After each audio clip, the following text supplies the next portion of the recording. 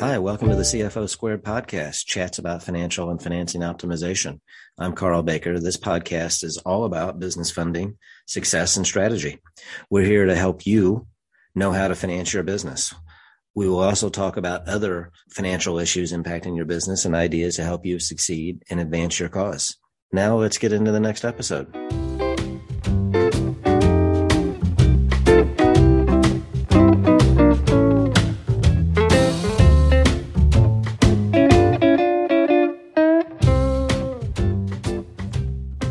Hello, everybody. This is Carl Baker again with CFO Squared, chats about financial and financing optimization. Wanted to come to you with another episode, and we're continuing a small series on real estate. I've been focusing on real estate a little bit, and we're going to continue talking about that today. I'm also in the process of recording an episode on accounting mistakes and financial reporting mistakes made in that business owners and or real estate investors make as they seek financing and present their financial situation to borrowers or to lenders. So that'll be an upcoming issue. But today, again, I'm going to talk about common mistakes made in real estate investing. I came up with this list from talking to people. Just hearing various stories over the years, my own education in learning as a real estate investor myself, and learning through various mediums, reading, podcasts, etc. Attending RIAs. I do encourage people to attend their area RIA, Real Estate Investment Association chapters, meetup groups, etc. They tend to happen monthly, and my local chapter has various follow-up committees throughout the month, committees and meetings throughout the month to give you opportunities to learn more. So those are great opportunities, and again, just personal observation. Why am I doing an episode on real estate investing mistakes?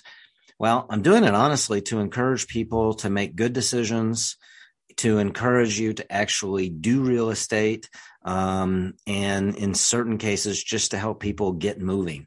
And I've personally had to just dive in periodically, but it's good to understand perspective and understand all the moving parts. So I'm hoping to put together, I can never say it's a comprehensive list, but it's a pretty good list, and I'll be interested in getting any feedback from anybody. So I'm a licensed CPA and a former auditor. Auditors tend to troll in mistakes. So somebody might say, well, why don't you list this as a list of opportunities or things to be aware of? I don't know. When I came up with the idea, I just decided to call it common mistakes in real estate investing. Maybe it's just my auditor background. So I'm going to go through, I've identified 11 or so opportunities, mistakes, things that people might trip over, or at least they need to be aware of. And let's just dive in. Item number 1, I'm calling it analysis paralysis and negative thinking. Sometimes it's just good to do everything you can to learn and to try to get your ducks in order, and to understand everything you can about getting started or a particular transaction and learning all you can, for example. But at some point you have to get moving. And so the concept of analysis paralysis can happen. I've heard people in various meetup groups in my past say they've been attending meetings for 3 years, but they've never actually done a transaction. And there very well may be good reasons for that. But I also wonder if there is some analysis paralysis going on. Number 2, not having a strategy and or a plan. There are a lot of things that a lot of areas where people can invest in real estate, a lot of areas where people can invest their money in real estate, whether it is doing short-term fix and flip properties for single family homes or apartment complexes or whatever, versus short-term rentals, long-term rentals, other multifamily home properties, apartment complexes, just buying a portfolio of single family homes, getting into an apartment syndication, which is a passive investment. There are many opportunities, and I've talked about it in prior podcasts, but just understanding your why and putting a strategic plan together. I've seen where that doesn't necessarily happen always. And the more you do that, the more a person will be focused in their investment. And that really goes for any business planning. And many of these things have overarching principles that really apply. This is obvious, but they really apply to business planning, business operations, et cetera. And it's important to understand that your real estate investing is a business. So, of course, many of these principles that apply in traditional business will also apply in real estate. But having a plan, that's item number 2. Item number 3, a long time ago, somebody said this to me and it really resonated. Understanding or not understanding the difference between buying a property versus buying cash flow. So especially if you have purchased a home before, when you're buying a home, you tend to focus on the components and the features of the home. Where is it? How many bathrooms does it have? How many bedrooms? Is the kitchen in the right place? Do you like the kitchen? Do you like the colors? Do you like the layout, et cetera? And all those things are important, especially for your personal residence. They're important for understanding in your investment property because it will impact things like rental values, understanding where it is will impact rental values. All those things are true, but what you're really doing in an investment property is you're buying cash flow, which is a subtle but distinct difference from buying a property. Because you won't be living there. You'll be using that property to generate a return on your investment. So having that mindset very distinctly would change your decisions being made, the whys, et cetera. And so it's important to understand that. Item number 4, not knowing your numbers and your expectations.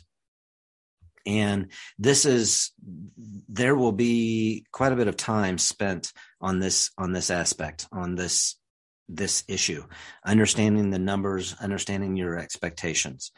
So the first subpoint to this is understanding what a good IRR is, an investment rate of return. Some people will throw that acronym out, IRR. Investment rate of return. What is the return on the money being invested in the property? So a couple things. Your rate of return norms can be different for a property type. A short-term rental property rate of return is going to be different than a fix and flip rate of return, which will be different than a multi-year, long-term single-family home rate of return versus a apartment complex rate of return. All of them will have different norms. You can do research to determine what the norms would be. But then I would also say one man's junk rate of return is another man's treasure rate of return. So it is also important for you to understand your own expectations, your own benchmarks, your own norms. And sometimes that will float depending on the market. A norm single family home rate of return on a long-term rental might be 10 or 12%, but in a certain market, maybe it's 7 or 8%. And maybe it's 7 or 8% this year, but it better be 10% next year, et cetera. So just understanding that rate of return. One other thing about rate of return, I look at rate of return in 2 different ways, and both ways are important, and one especially. Rate of return is based on your out-of-pocket investment as opposed to the total rate of return on the total purchase. So many times, a investor will make a down payment on an acquisition, and they will finance the rest of it. So let's just keep it simple. Use a $100,000 example. If you purchase a home for $100,000 and you're going to invest as an investment and make it a long-term rental. If you put $20,000 down as a down payment, the net profits as a rate of return, the net profits divided by your investment can be calculated in 2 ways. One would be based on the down payment, which is really your out-of-pocket investment. You're financing the rest of it. So the rate of return in actuality is based on that down payment, the actual out-of-pocket cash.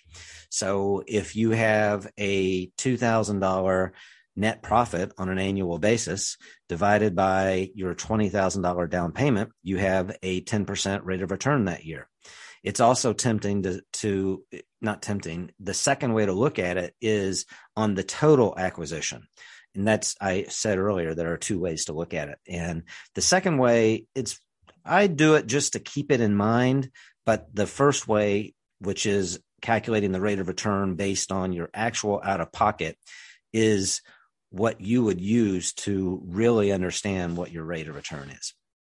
But in that example, you've purchased a home for $100,000. You made a $2,000 profit.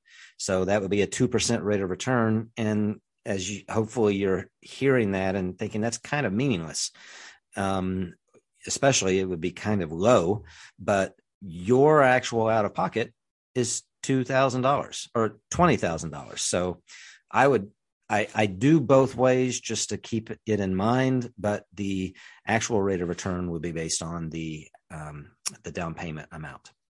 Another ratio that is important to understand is debt service coverage ratio. You talk to lenders enough, that will come up very quickly, especially if it is a longer term rental situation or some sort of a situation where recurring cash flow is being generated.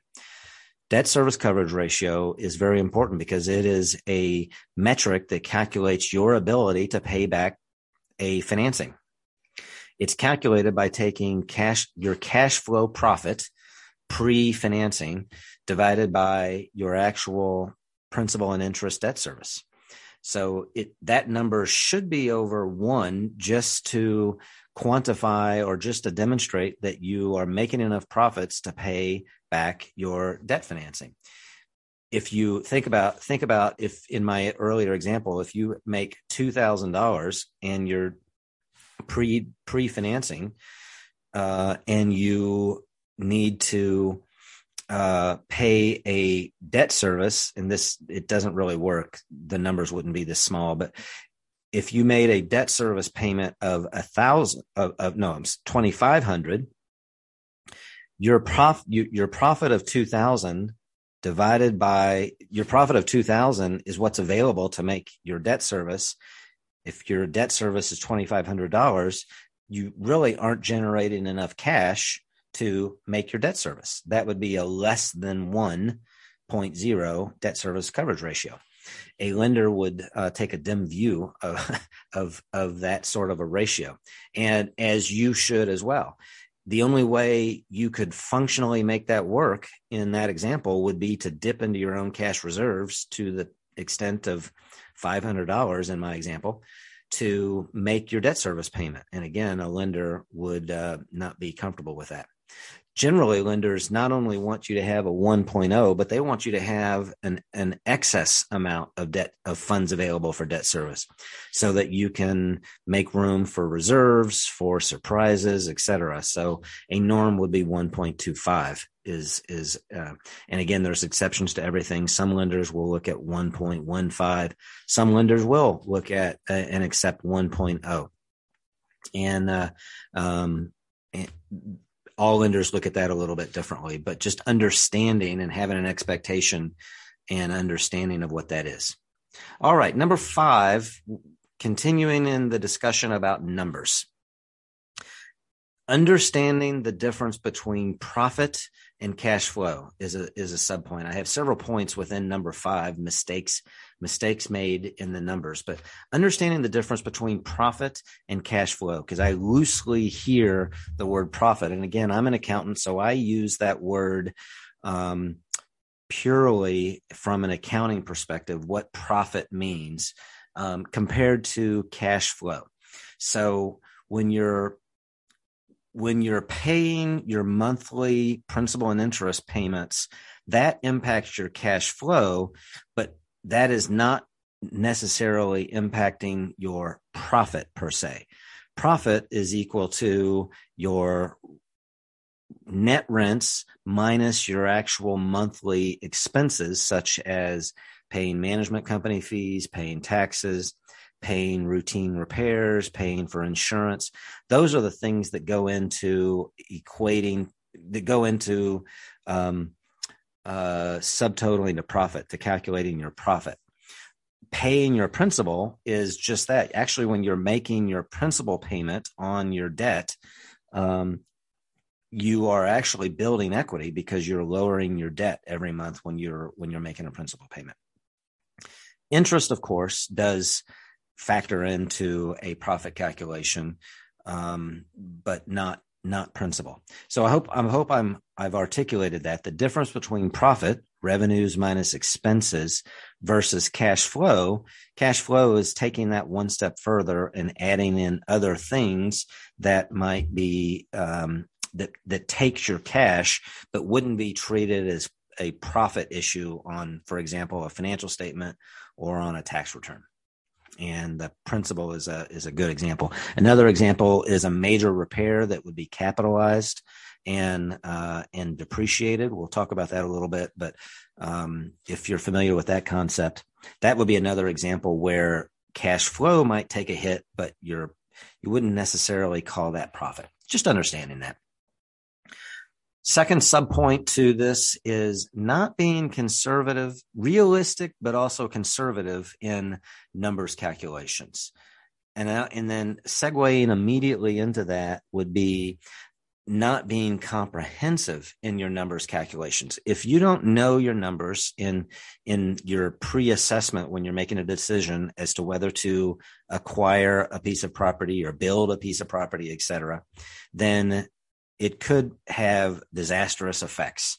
So I'm just going to list a few things that I think is important to identify or take into consideration when you're building a budget, analyzing a transaction, analyzing a real estate deal. So here's the list. Number one, rental vacancies. If you have a 5-unit apartment complex, and you have $1,000 rent on a monthly basis, that would be $5,000 a month times 12 is $60,000 in total rents. But what is the actual likelihood that each and every room, each and every unit will be filled all 12 months for the life of your ownership? So the answer to that is it's unlikely. Hopefully, in certain years, you may have all 5 units filled all 12 months, but inevitably there is going to be some vacancy where somebody's lease ends and either you want them to leave or they voluntarily leave for various reasons. There will be some vacancy, which results in lost cash flow, and it's important to take that into consideration. Other things, and as I'm thinking about this list, they're not necessarily in order, but not taking taxes into consideration. Many people invest in real estate for the cash flow benefit, which is then offset by the tax benefit or enhanced by the tax benefit, because you may have the beauty of real estate investing is you may have positive cash flow, but tax losses, thanks to the concept of capital depreciation, which allows you to, quote, deduct the cost of the building acquisition or the construction over the life of the asset in tax terms. So there are many times when you have positive cash flow, but tax losses, and that's what is beautiful about real estate. But there are situations where the depreciation may not cover all of the real estate, all of the net profits. And just understanding that and being aware of that and planning for that is important. Other things, repairs, utilities, if utilities would be a factor. Some of these might be not applicable, but it's important to understand that. If you have a long-term rental, single family home portfolio, you may not have any utility costs because that will be up to the tenant to take care of the utilities. But in certain instances, and I think of short-term rentals, vacation properties, you may be covering utilities, certain utilities, and just understanding that and baking that into your annual budget, into your pre-acquisition assessment of the numbers and the expected rate of return, et cetera. Other things, landscaping, exact same comments. For a short-term rental, that may be applicable. For a long-term rental, it may not be applicable, but just understanding that. Insurance, purchasing potentially multiple levels of insurance types. You may have homeowners insurance, but you also may be purchasing umbrella insurance, and just understanding the costs involved and how those factor into the numbers.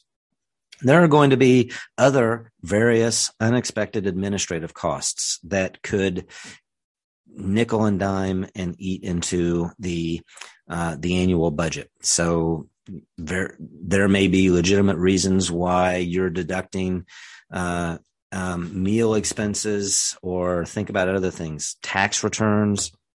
There may be municipality costs that come up, and there are just going to be an array of administrative expenses. Mileage. If you're an investor and you are driving from property to property, and it may not, in all of these, materiality will be taken into consideration in your budgeting, but it's important to try to be comprehensive and materially accurate. But mileage. So think about if you're a real estate investor and you are driving from property to property.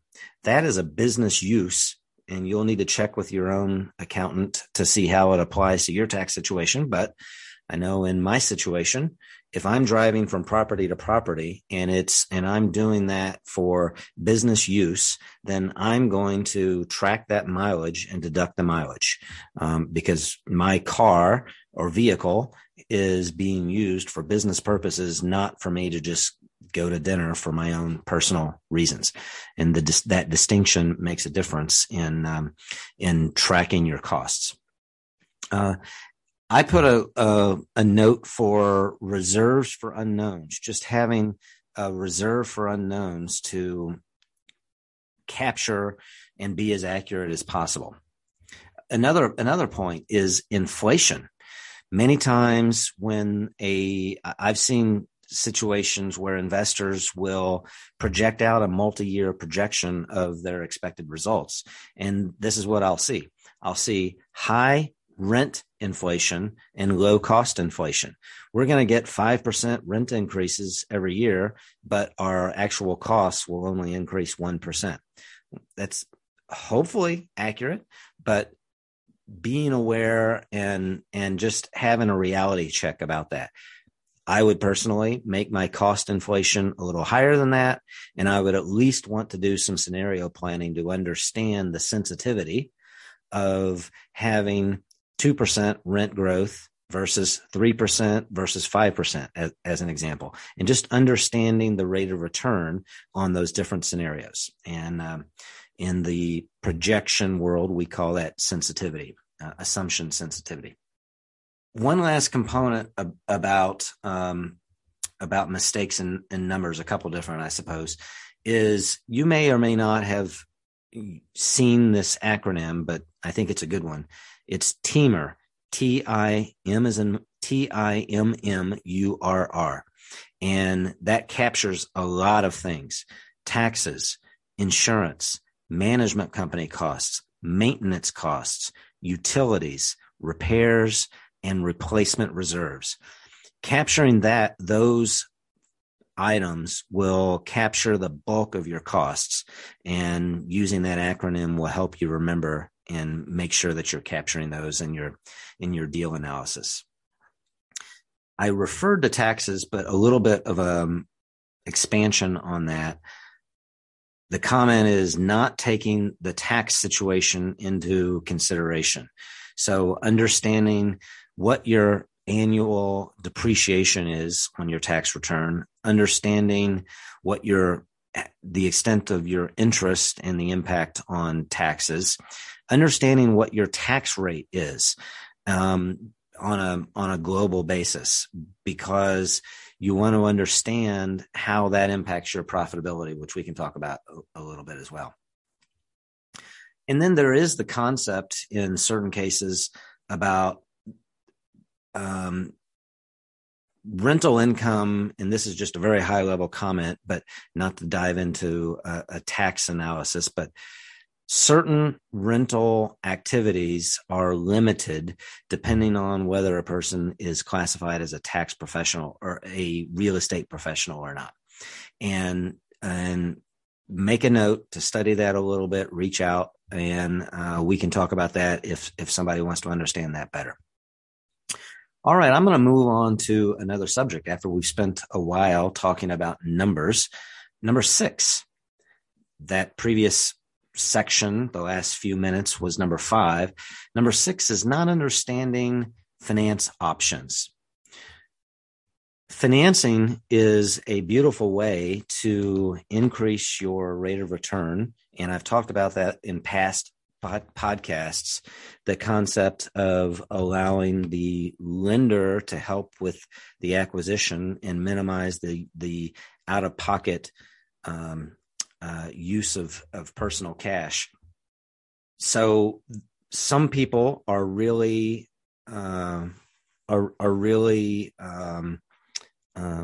concerned about obtaining debt financings. They want to avoid any debt.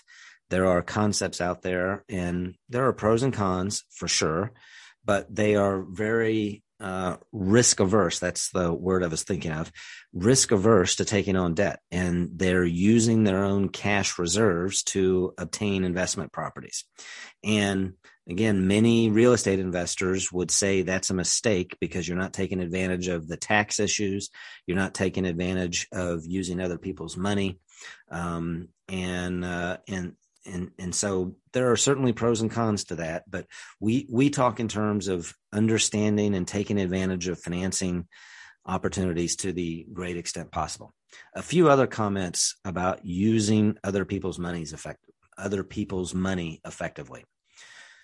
There are certain situations where a real estate investor, and I hope people hear this and this resonates, there are certain situations where people can use they can build an unsecured line of credit program such that those unsecured lines of credit can be made available to assist with down payments on acquisitions. They can be used to help fund in a fix and flip scenario, especially, or even a fix and hold situation.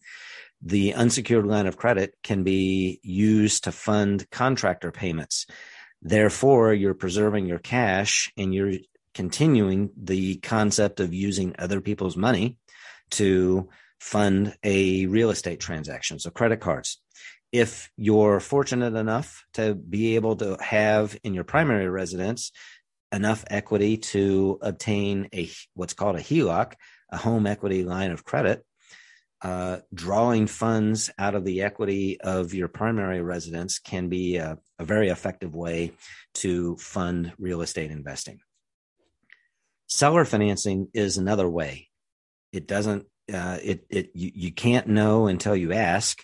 And many people have begun their portfolio, expanded their portfolio, continued their portfolio by taking advantage of seller financing. And instead of having a down payment with a lender, the difference is financed either wholly or partially with seller financing. Wholesaling is another concept. Wholesaling is, I'll be honest, I have never done any wholesaling, but wholesaling where you are essentially buying a property, holding the property for sometimes a matter of minutes, and immediately selling it to somebody else. If you want to learn more about that, maybe we can talk about that at some point, but also you can do some research on that. But wholesaling is a quite effective way to earn a profit, quite effective, legal, ethical way to earn a profit in the real estate space. Another concept is subject to clauses, and that is an effective way to finance a real estate transaction. We're going to come back to that in a second, but I did bring that up in case people are taking notes. The last point I want to make about finance options is, and it goes back to my early point about understanding your plan, understanding your strategies, understanding your hold position, how long you want to be in real estate in general, how long you want to be in a particular property and hold a particular property. But understanding the concept of fixed debt versus variable rate debt and fixed terms versus variable terms. So many banks, I'll just keep it at lenders. Many lenders will only offer what's called an ARM, adjusted rate mortgage. They will give a borrower a fixed rate of, say, 5 years or maybe 10 years. And then at the end of that 5 years, the rate will become a variable rate that adjusts every year. And that adjustment may be 1 year, 1 point or 2 points. So if it starts out at, say, 4%, just to keep it very simple, in 5 years, if the variable interest rate market has gone down, then the 4% rate would adjust downward, which would be a great thing for you. If in 5 years the adjustable rate market has gone up, then your 4% rate becomes 4.5% or probably up to 5%. In various whatever the market would command, or whatever the index that your rate is tied to, plus the additional margin would determine what that rate would be. And usually the mortgage will have a cap on that increase. That's usually 1 point. But still, understanding that, because that could impact your cash flow materially, your profit and cash flow, as I've talked previously. So just understanding that versus a fixed rate. There are many lenders out there that will offer, similar to a primary mortgage for your personal residence, they will offer a 30-year fixed rate. And that will lock your rate in, and you won't have to worry about it no matter how long you decide to keep the home and or keep the property, the real estate property.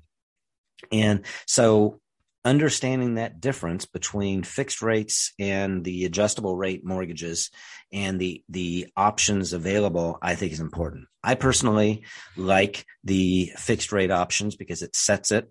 If you know for sure, as you sit here, that you're going to sell a property in 5 years, then I could see an argument for being comfortable with a 5-year ARM, because you're going to sell the rate anyway. Sell the investment property anyway, and you're not worried about investment rate risk. But if you don't know, or if you want to keep your options open, even if you plan, then you might want to look at the fixed rates. All right, number 7, moving on to another subject after financing. Number 7 is contracting issues. As you're navigating through a real estate deal, just keeping up with, there are a lot of moving parts. There are dates on there that are important. There are changes that need to be made. There are just moving parts. And especially now in the middle of a pandemic, everything seems to be taking longer than expected. So a date might be on a contract. If we know that date is not going to be met for various reasons, and an example might be an appraisal needed to be done by X date, or an inspection needed to be done by X date, and you know that's not going to happen.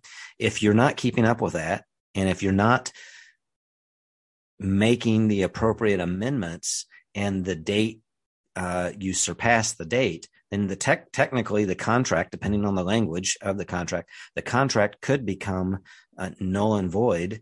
And if a seller, if you're the buyer, a seller could use that deadline as a reason to get out of a contract. Again, there are lots of legal issues there, not an attorney myself, but just understanding that and to avoid any question, avoid any possibility of that sort of a risk. It's just important to keep up with those amendments. I mentioned earlier the subject to clauses, and that is a complicated concept. And I am not I've never done, again, I'll just say I've done real estate investing. I've acquired properties. I have not done this, but I understand what the concept is. A subject to clause. And again, it's available as a means of acquiring a property and financing a property. A subject to clause is a way of purchasing real estate where you as the real estate investor are acquiring the property, but the seller keeps the loan. The seller keeps the loan. Everything stays in the seller's name, and the payments then are essentially financed by the borrower, but the loan remains in the name of the seller. And there are various reasons for why a buyer would want to do that. There are a lot of advantages to that. There are various reasons why a seller would be interested in that as well, for ease of the transition, for ease of the contract, et cetera. And I'm sure I know there are other reasons, but we'll keep it high level there. Number 8. Number 8 is timing, especially now, but in all cases, having a realistic view of contractual terms, expectations about how quickly or how slowly things will get done. Everything now is taking longer. So just being aware of timing. Number 8. Number 9, staying on top of the situation and being detail oriented. My wife and I have talked for years about who is going to outknit the other. Am I going to outknit my real estate agent, or is the real estate agent going to outknit us in terms of the details? And sadly, that's something that we pay attention to and somehow find a way to laugh at. But being detail oriented, because there are a lot of moving parts, ultimately navigating through the transaction is your responsibility as the investor, as the potential borrower, as the buyer. You have outsourced that to a realtor, to a lender, to a loan broker, to a banker, to an attorney, et cetera. But ultimately it's your responsibility, and just being aware of those details. Because there is a lot of information, and there's a lot of information being requested, especially as you get into financing. But in all cases, whether it's signing contracts, dealing with financing, and in other components of the transaction, there will be an exchange of information. Your management company will ask for information. There's just a lot going on. I have always taken a drop everything attitude and try to respond to that information as quickly as possible. Sometimes it involves keeping a list, staying ahead of the curve by anticipating and keeping a checklist. But paperwork does not age well like fine wine. So getting it done, keeping the process moving will materially impact the ease of the transaction, the completion of the transaction, the relationship with all parties involved. And so I personally have taken a drop everything attitude, and I do what I can to help everybody do their jobs. A lender is going to ask for information. They can't do their job until I respond to that information. An insurance agent that is looking for information in order to write an insurance policy, they can't do their job until they have enough information from you. And so just keeping up with all of that is important. All right, coming to the last couple points, number 10 and 11. Number 10 is corporate setup. And boy, there's a lot there. And again, we could talk about some of those things, but just highlighting, if you're listening to this, a few points to make. Understanding the corporate structure and understanding whether you're going to acquire a property under your own personal name, Or are you going to acquire a property using a corporate structure like an S Corp or an LLC, limited liability corporation?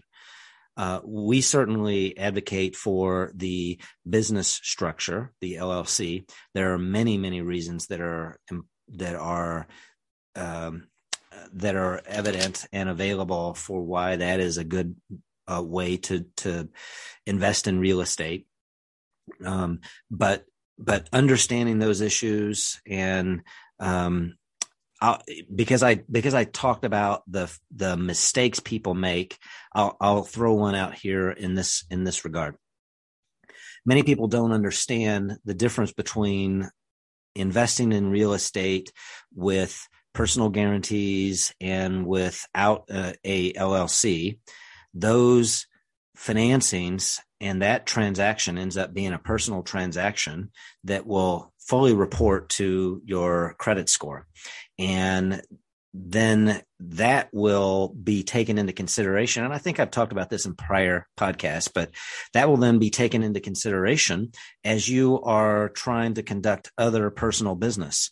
People will be looking at your debt to income ratios. They'll be looking at other factors relating to those properties and those mortgages, if you get a mortgage, when you're trying to buy a personal car or when you're trying to buy a personal house. And that may be okay, but it also could be an impediment to being able to conduct personal business. So in the realm of people of calling these mistakes, I would just say minimize or limit the amount of real estate investing a person does under their personal name. And I'm not saying it's wrong per se, but it certainly could be an impediment to other life issues. There are other legal and tax issues. If you are setting up an LLC, then you also need to set up other business accounts. You'll need to set up a business bank account that's not commingling with your personal funds. It's best and most appropriate to set up those business bank accounts, business credit cards, such that you're separately tracking the accounting and bookkeeping and records for those activities, including rents, payment of expenses, payment of your monthly principal and interest payment, your insurance. All of that needs to be run through a business bank account if you are using a business entity. It's very tempting if you haven't been taught about these issues. It's very tempting to commingle and to have a single personal checking account, and that will just end up being a nightmare, really, for you eventually. So separating those things, and then relating to that, having a separate accounting and bookkeeping set up for that. Whether you're using spreadsheets, various online accounting tools, etc., separating those activities and tracking those activities appropriately. So that's number 10. Number 11, you have the property. Now, what are you going to do with it? How are you going to run the real estate property? Understanding the options between doing it yourself, operating it yourself, versus using a management company. And there are pros and cons to all. There are pros to self-managing a property. You're going to learn a lot, but you're also going to have the hassle factor will be a lot higher in that case. But the hassle factor is what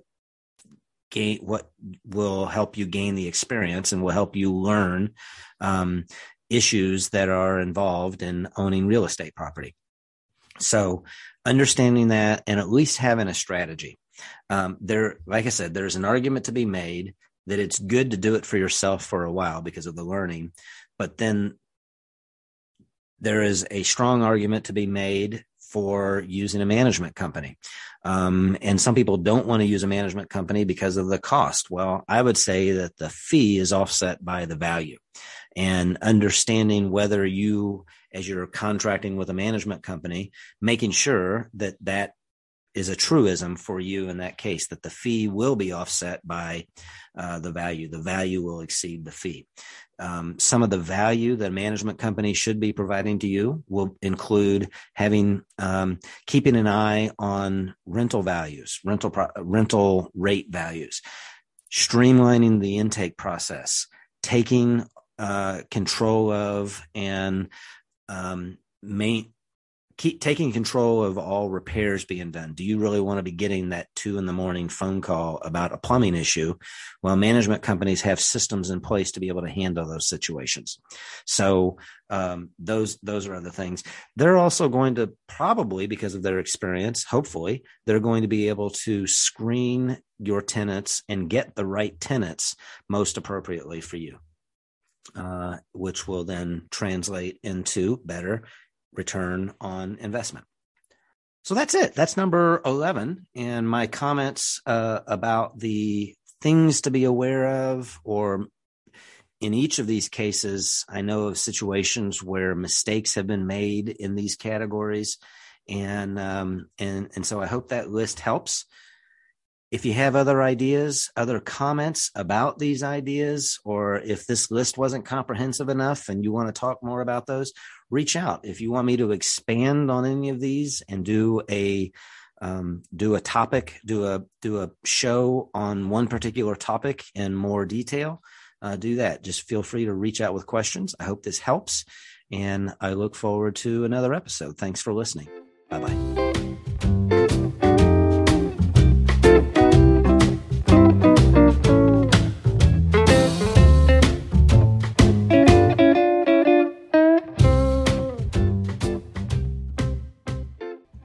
This concludes the latest episode of CFO Squared, chats about financial and financing optimization with Carl Baker. We hope you enjoyed the episode. Leave us some notes or comments or questions by reaching out to us via email or phone number. Our contact information is in the show notes, and we would be glad to try to answer questions, take your notes, questions, and comments into consideration for future episodes. Until next time, signing off. Thanks again. Bye-bye.